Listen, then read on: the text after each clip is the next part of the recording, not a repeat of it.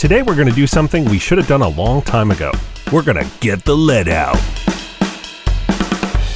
It's time for Cool, Weird, Awesome.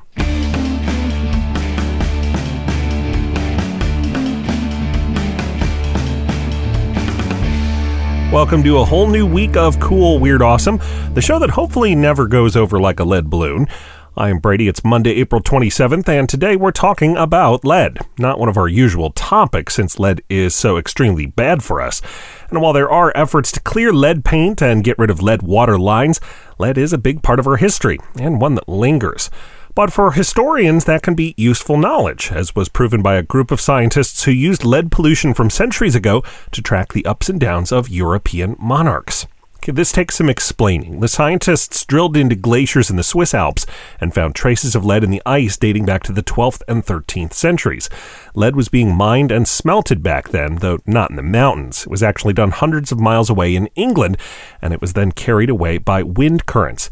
The scientists could tell which years saw lots of lead activity and which were more lean.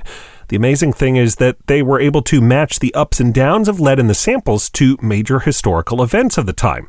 Now we're talking nearly a millennium ago. None of this is absolutely certain, but the record seems to track with England's economic and political fortunes. When things were stable and calm, there was more mining because kings were using the stuff to build castles and other structures.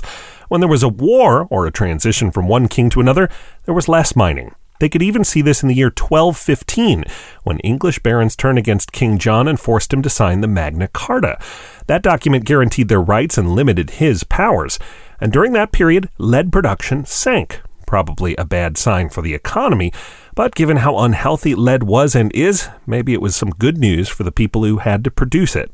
You can learn more about how this lead pollution in glaciers can trace the history of Old England at coolweirdawesome.com and on Twitter at coolweirdpod. And coming up, we'll learn about a sandwich that's making history.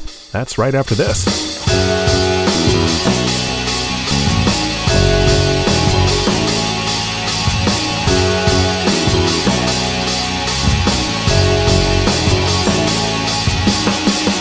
Would you like more Cool, Weird, Awesome?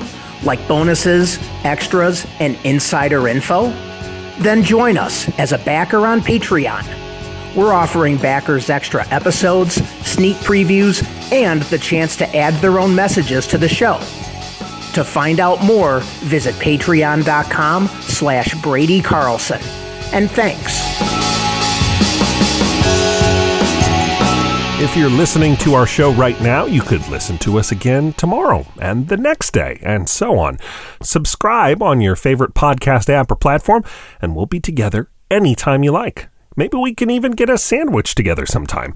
There is a sandwich that's getting lots of attention from a place called Oiri Kitchen in Japan.